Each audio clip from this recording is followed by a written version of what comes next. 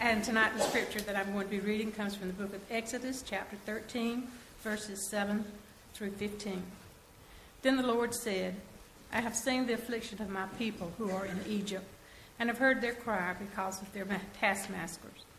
I know their sufferings, and I have come down to deliver them out of the hand of the Egyptians, and to bring them up out of that land to a good and broad land, a land flowing with milk and honey, to the place of the Canaanites, the Hittites, the Amorites, the Perizzites, the Hivites, and the Jebusites. And now, behold, the cry of the people of Israel has come to me, and I have seen the oppression with which the Egyptians oppress them. Come, I will send you to Pharaoh, that you may bring forth my people, the sons of Israel, out of Egypt. But Moses said to God, Who am I that I should go to Pharaoh and bring the sons of Israel out of Egypt? He said, But I will be with you, and this shall be the sign for you, that I have sent you. When you have brought forth the people out of Egypt, you shall serve God upon this mountain. Then Moses said to God, If I come to the people of Israel and say to them, The God of your fathers has sent me to you, and they ask me, What is his name? What shall I say to them? God said to Moses, I am who I am. And he said, Say this to the people of Israel, I am has sent me to you. God also said to Moses, Say this to the people of Israel, The Lord, the God of your fathers, the God of Abraham, the God of Isaac, and the God of Jacob, has sent me to you. This is my name forever, and thus I am to be remembered throughout all generations.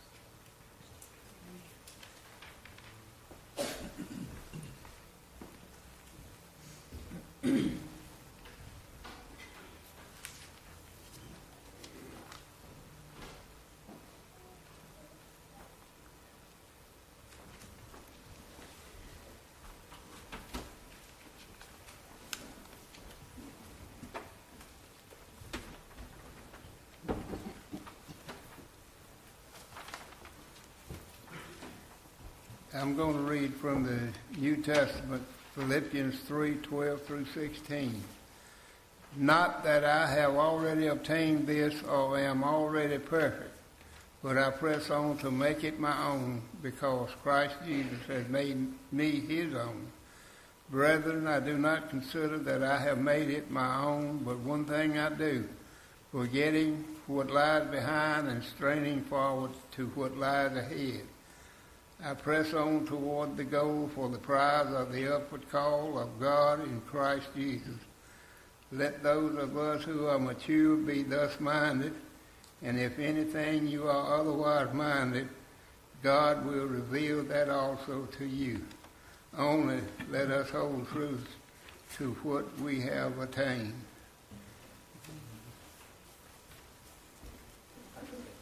Go ahead, Sam. I just need to say a couple of words of introduction. Thank you, Sam. I want to thank all the folks that have taken part in the service tonight, and thank you again for being here.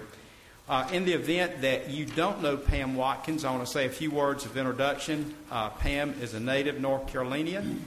She worked for 29 years in cancer research at Duke, at North Carolina Memorial, Burroughs Wellcome, and Glaxo Wellcome before going into the ministry.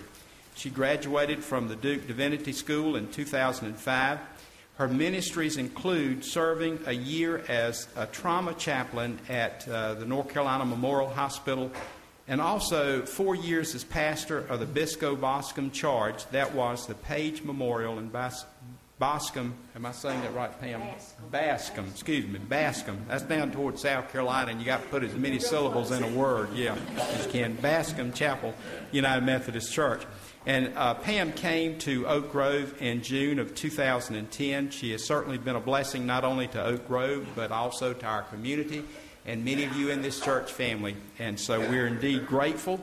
And Pam, please make yourself at home. After the choir sings their special, Pam will come and lead us in worship.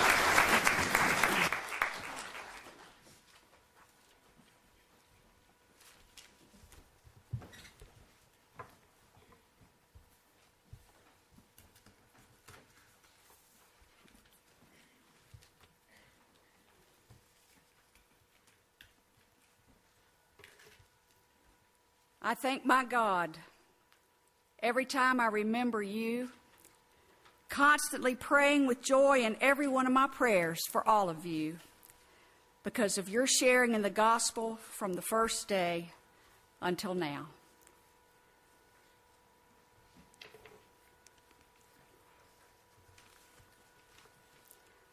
Thank you for inviting me here this evening. It's always wonderful to spend these special holidays with my friends here at Theresa Baptist.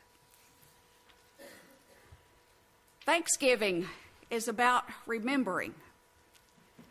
It's only when we remember what we are mindful of that we are mindful of those things, those events, and those people for whom we are grateful. We remember and we give thanks. In this next week, we will remember, among other things, Thanksgivings past. The meals, the family members and friends gathered around the table. Then the family members and friends gathered around the TV set to watch football. Then the family and friends may be gathered out in the yard throwing around a football. And we give thanks. Especially we remember and give thanks for those family and friends who were around the table in days gone by, but who are no longer with us. We remember and acknowledge that today the table seems a bit smaller without them. One of my fondest memories of Thanksgivings was back in the day when I would drive into the mountains with my sister, go into the mountains to spend Thanksgiving Day with our parents. As we rode along in the car, heading west into beautiful sunsets, gold and purple and pinks, and just amazing. Sometimes we'd pull off the road just to stop and look. And as we drove along, we would sing along with the radio. This was back before we had CDs or any of that stuff. And then the radio station would mostly play Motown and the Beatles and beach music and, of course, Elvis. And we would sing and we would laugh and we would remember. She's gone now. Some 10 years she's been gone, and especially at Thanksgiving, I remember my sister and I give thanks. Now, I'll tell you who's really good at remembering. God. God is amazing, amazingly good. In fact, God remembers things about us that we never even knew. God remembers our past before we even knew that we had a past. For example, I want us to go back and remember a group of pilgrims who were saved because God remembered them before they even had a memory. Now, I'm not talking about those pilgrims that came to the shores of America seeking religious freedom. No, I'm talking about those other pilgrims, the ones who fled slavery in Egypt and sought freedom in the land of milk and honey. Remember? The people came to Egypt originally because there was a famine in their homeland. And Egypt, because of a brilliant bureaucrat named Joseph, well, they had plenty of food saved up. Now, Joseph was the youngest son of Jacob, who was the son of Isaac, who was the son of Abraham. And when Joseph's brothers came to Egypt for food, well, he welcomed them and all their families and all their flocks to come and live there. And he even provided land in the land of Goshen for them to live on. And these Hebrew people, well, they flourished in Egypt. They lived and they worked and they prospered for well over 400 years. Now, the Bible tells us that by that time, and really it was more like 460 years after Joseph, well, the Pharaoh no longer remembered who Joseph was or why his people were special. And not only that, the Hebrew people, now think about this. Think about what happens to a people when they immigrate to a new land, to a new culture. It only takes 2 generations before they are completely assimilated into the new culture and the new language and new dress, new customs of their new home. 2 generations. And they were there for 460 years. And so it was with the Hebrew people. They were, for all intents and purposes, Egyptians. And no one remembered Joseph. Worse, the Hebrew people didn't remember God either. They forgot the covenant that God had made with Abraham and with Isaac and with Jacob. But, you know who did remember? Who? God. God remembered.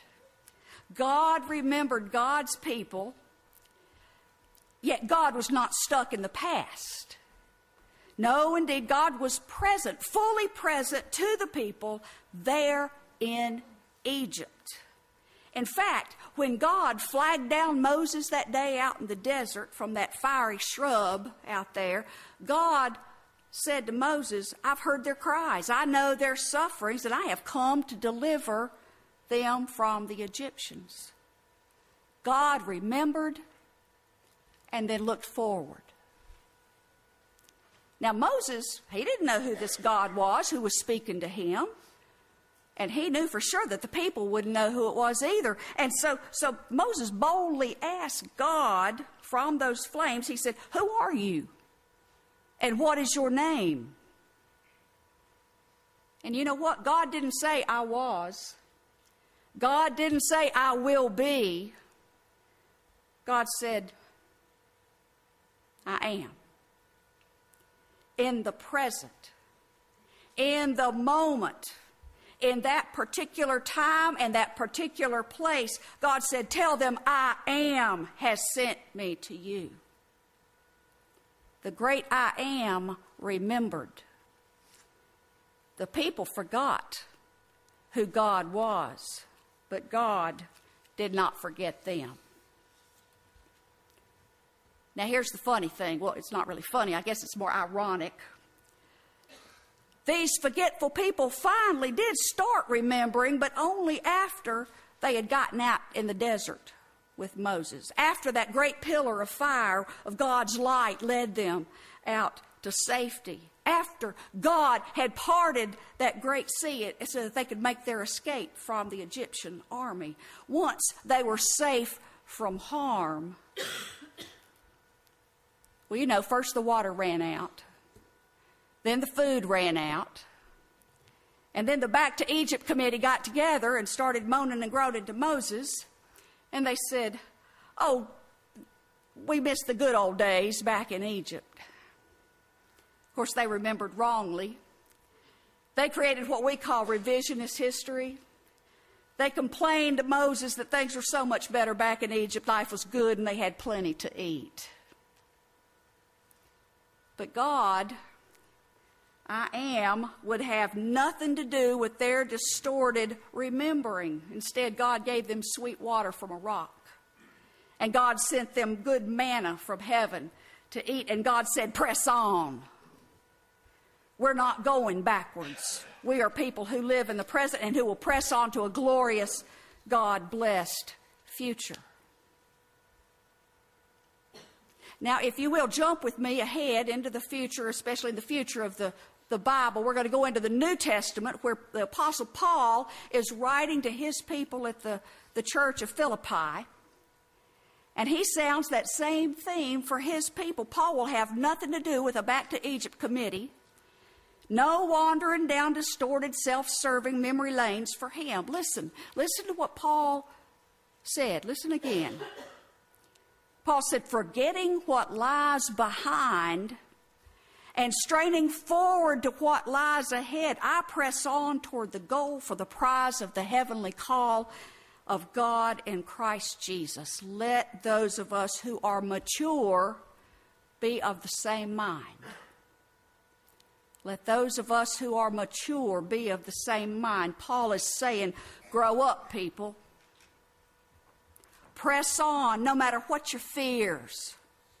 No matter your despair, no matter your past, press on toward the goal for the prize of the heavenly call of God in Christ Jesus. Press on. And as that was a good word for the people of Philippi, that's a good word for us today. We worship the one God that named to Moses, I am. Not I was, not I will be. I am. Yes, we can look back and remember days gone by, and we could remember family and friends gathered around the table that was groaning with all the food. And we can remember the dear saints who have traveled on beyond the veil, but God calls us not to linger there. Not to dwell in the past as the only good place. No, God calls us to live today. To plant our feet firmly on the ground here. God has set us, you and me, in this particular place, in this particular time, not to bemoan the past or to fear the future, but to work for God's blessed kingdom now. Today, friends, there are strangers who are dying literally from starvation, as well as people who are dying from the effects of food insufficiency in their lives. Today, there are people who are losing their homes, finding themselves homeless, and they are bewildered as to what in the world happened. Today, there are lonely people languishing in nursing homes that have no family to visit or to care. Today, there are children who struggle to read, but no one takes the time to sit down with them and guide them. Today, there are people who are lost and in need of a Savior. Today, the Lord called I am, the same one who came and walked on this earth, who fed the hungry and visited the sick and welcomed the children. That same Lord Jesus calls us to serve him now and today and every day. He calls us to be bold in our thanks, bold in our proclamation, bold in our service, bold as we declare this day as the day we recommit our lives to the great I am. Because God's memory is sufficient. And our task is to press on this day to God's great and glorious future. And for that, friends, I give thanks.